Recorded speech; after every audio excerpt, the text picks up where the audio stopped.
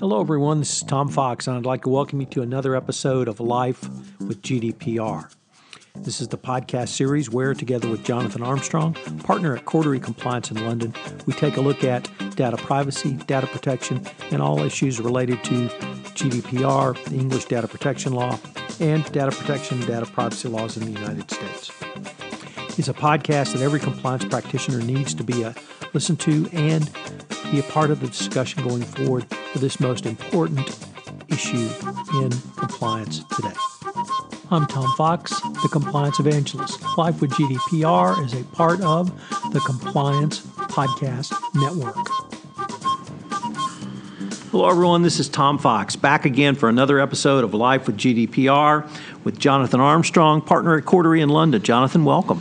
Thank you very much, Tom. So, Jonathan, I've been hearing a sort of legal/compliance/market rumors of lawyers flocking to class actions under GDPR in the UK, and even now it's starting to percolate in the United States. What are you seeing around that issue? Yeah, that is definitely happening. We've got some. I was going to. I'm not allowed to criticise lawyers professionally, of course. That's the UK rule. Of course. If I was, I'd say that some lawyers in this space have ambition beyond their own talent, but we're certainly seeing. I think you could expand that to lawyers generally.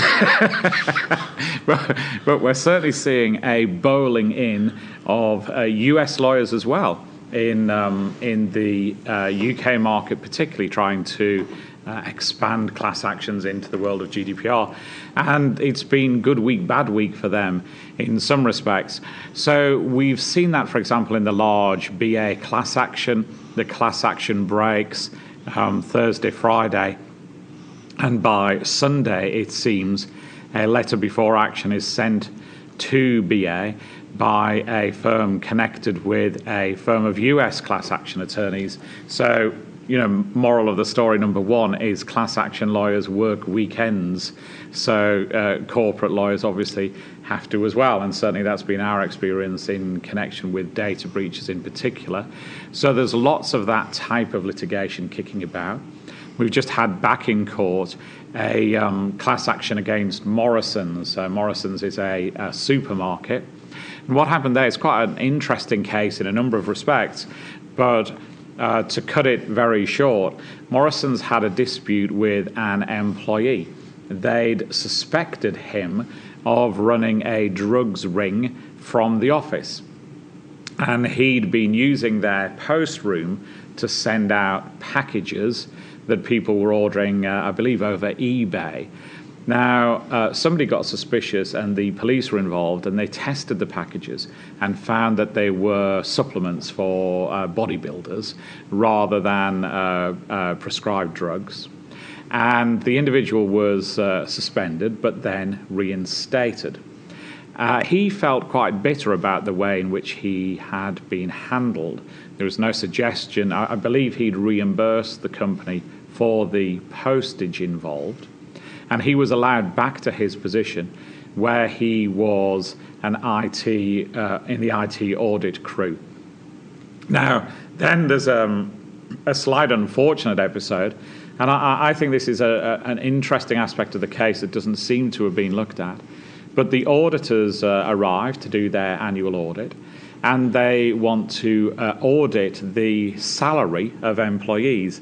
Now, in my view, the proper approach, certainly pre-GDPR and definitely post-GDPR, would be for the auditors to say, okay, we've got to test that these employees exist. Give us the pay records of employee 1, of employee 73, 254 or whatever, right. And they randomize the numbers of the records they want, and they analyze those records. So in my view, that's the proper way to do it. If they can do it on premise, even better. But the auditors said that their preferred methodology was for the entire PeopleSoft database to be transferred to them. So this is getting quite ugly quite quickly. It is absolutely. Wow. And it gets worse. And so they start and do that, and then they realize that the PeopleSoft database is too large to export from their email system. Now, by then, a warning bell the size of the warning bell on the Titanic, you would have thought, would have been clanking away. But regardless, let's proceed. And so they realize that they're going to need a trusted employee to burn all of this stuff onto a CD. And who could they trust more than the guy who's just returned from suspension? So he burns a CD for the auditors, and he takes an insurance copy for himself. And he decides that he's still mad at his employer, and he sends his copy to a newspaper. And a newspaper, effectively with the, this is how bad Morrisons are at data security. They're allowing people to download the entire PeopleSoft database, and he sends that to the newspaper, and the newspaper turn that in, and a police investigation ensues, and the individual is imprisoned, and I think that's about 8 years-ish, so it's a fairly substantial jail sentence for his part in that. Now, what then happens is a firm of lawyers representing some of the employees issue proceedings against Morrisons. They obviously don't want to sue the individual because he's in prison, no visible means of income. So they sue Morrisons. And Morrisons, it's an interesting case in my view, in that it doesn't seem to be an issue in the case whether Morrisons were primarily, whether they had primary liability. So nobody seems to have argued, from what I've seen, that Morrisons didn't take care. But what the case is about really is whether they were vicariously liable for the actions of this rogue employee. And the initial court found that they were, and this week the appeal was lost. So it's probably got to go up to our Supreme Court, but as things stand at the moment, a really significant case, I think, for GDPR, in that I think it goes against what some of us would have thought from our law firm days, that even a bad actor, even somebody who commits a pretty serious criminal offence, is still somebody who the company, corporation, can be responsible for in data protection terms. So I think it possibly increases the bar with things like GDPR training, for example, with things like background checks on employees, with checking that you've got the right guy in the right place. And I suspect the bar is higher than most corporations are prepared for on that liability piece. Now, what happens in terms of damages? So there's, from memory, about 120,000, I think, in the potential class. Only, I think the last time I looked, don't quote me on these numbers, about 12,000 had opted in. And we don't yet know what the level of damages might be.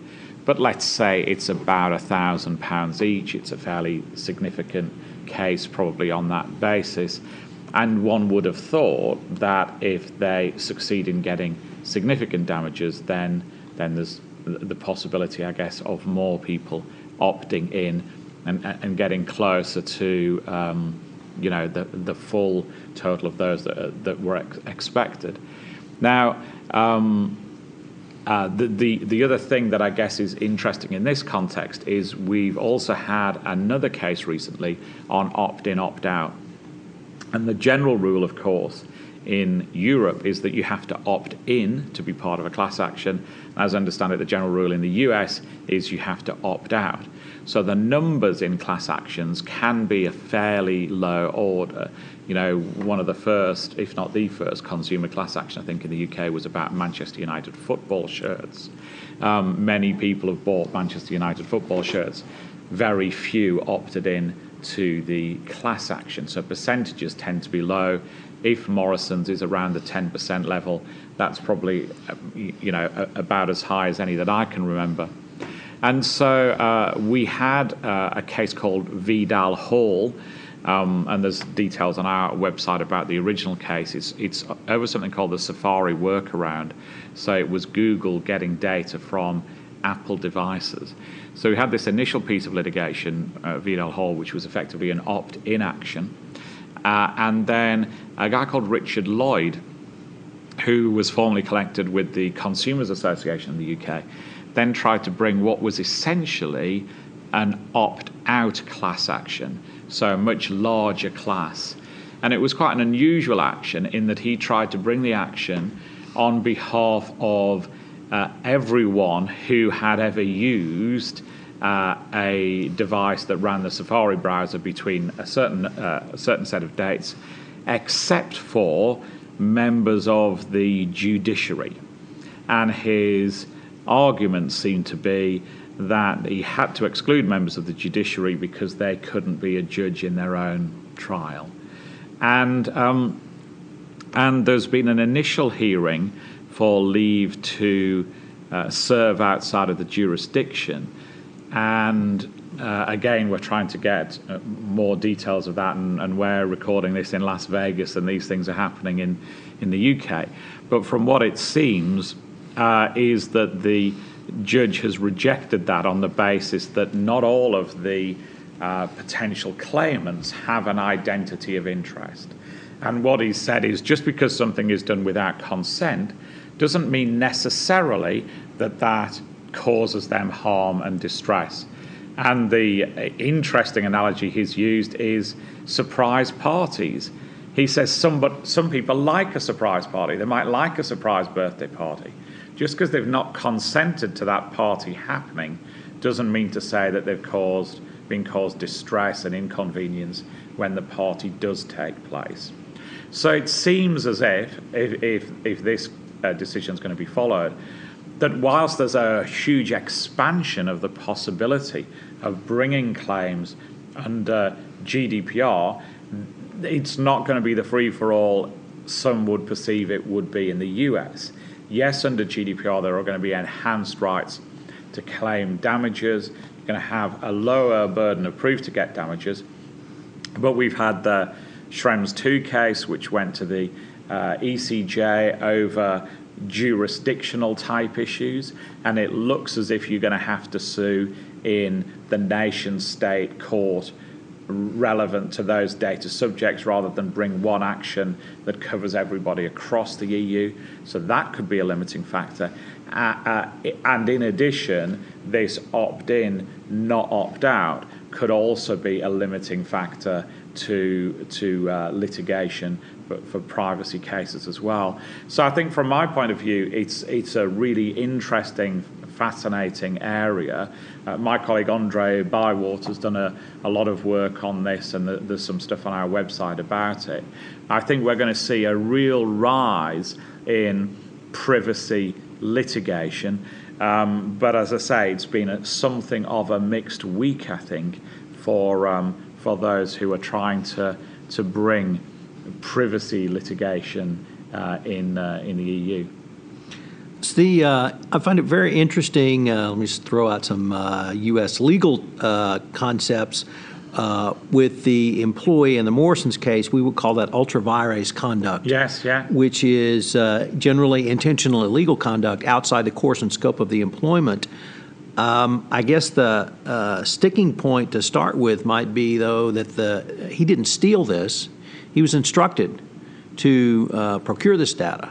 Now, he did take the second step of making a second copy, but if he's instructed by an employer to make the copy, I guess that to me is a negative factor on the company. But to your additional point of whether you call it background due diligence, whether you call it screening, all of the things that we would see within a standard anti-corruption and a bribery compliance program for an employee, I'm not particularly offended by a company having to take those steps for an employee. Certainly on the training, on the screening, seems like you would really want to look for employees who might be more risky in their jobs, so that if they're in a finance position, you might want to screen for prior fraud activity. Yeah. You might want to screen for dodgy bank activity.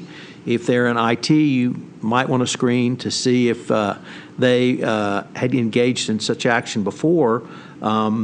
And if you have a obviously disgruntled employee, you might not want to engage in risky behavior of downloading an entire database of PeopleSoft information on your employees or instructing that person to do it.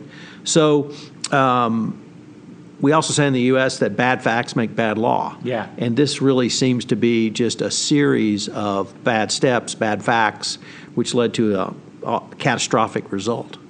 I think that's right, and I think that whilst the court didn't criticise the audit firm involved, you have to ask questions as to whether that is appropriate to do it in that way. I don't think it's a case where a lot of people come out shining with a glorious halo over their head. And perhaps it does illustrate the fact that you do have to be cautious. Under GDPR, if you're going to do something like this, you ought to do what's called a data protection impact assessment, a DPIA. We've talked about that before in our podcasts, and you can go back and download the one on DPIAs and what they mean and what the process is involved. But I would doubt that anybody did a DPIA or PIA, as they used to be called, in this case, and that. I think if you had have done one properly, there would have been warning flags all along the way. Can we trust this employee? Is it right to take data in this way? Can it be done on premise? All of these things, I think, would be warning bells. Are we using DLP software to make sure that the minimum amount of data is being moved around the network? So it's a very unfortunate case, and of course, if it hadn't been, the only person perhaps that comes out with some glory is the newspaper recipient who did the right thing and turned the data back. There are, less scrupulous people could have caused quite a bit of harm with that data. It's interesting, when you began the telling of the tale, I thought it was going to be the audit firm. Yeah. And it speaks to me to two additional needs, one of which you articulated quite well, the DPIA. As a company, you need to sit and think, what is every instance that our data might be leaving? But it also brings up the fact for a vendor, for a consultant, for anyone working with a company, when are we going to receive data? How are we going to receive data? Do we have protections around that? What if that data had been leaked or stolen or even purloined, my favorite Sherlock Holmes word, from the audit firm? What if they had, what was the phrase you used, left it in a cab? Left a disc in a cab. So it's a really, I think, a really prescient example for contractors, vendors, and others that they also need to do DPIAs as well. Yes. Yeah, I guess I should say from an accuracy point of view, I've sort of paraphrased the case.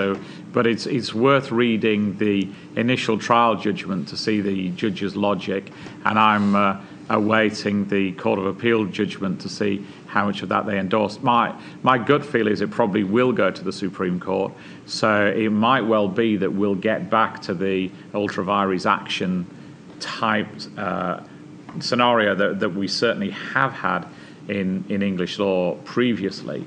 But again, there's another case, bizarrely also involving Morrison's, which concerns a petrol station attendant who went and assaulted a customer, that would also suggest that certainly the appellate courts are, at the very least, narrowing that ultra vires case law and saying that employers are more likely than perhaps they used to be responsible for the actions of employees. One of the logic steps there is saying that it is easier for employers to insure against these episodes, and therefore victims can find recompense versus, suing an individual petrol station attendant who, hits you in the mouth. You're unlikely to get compensation for your injuries that way. Well, Jonathan, this has been a fascinating exploration of some new data, information, and cases, class actions under GDPR. I look forward to seeing where this might go and look forward to continuing the conversation. My pleasure. Hello, everyone. This is Tom Fox again. I'd like to thank you for listening to this episode of Life with GDPR. If you have any questions, you can email me at tfox@tfoxlaw.com. You can email Jonathan at jonathan.armstrong@corderycompliance.com. Hope you'll join us again for another episode of Life with GDPR. Life with GDPR is part of the Compliance Podcast Network.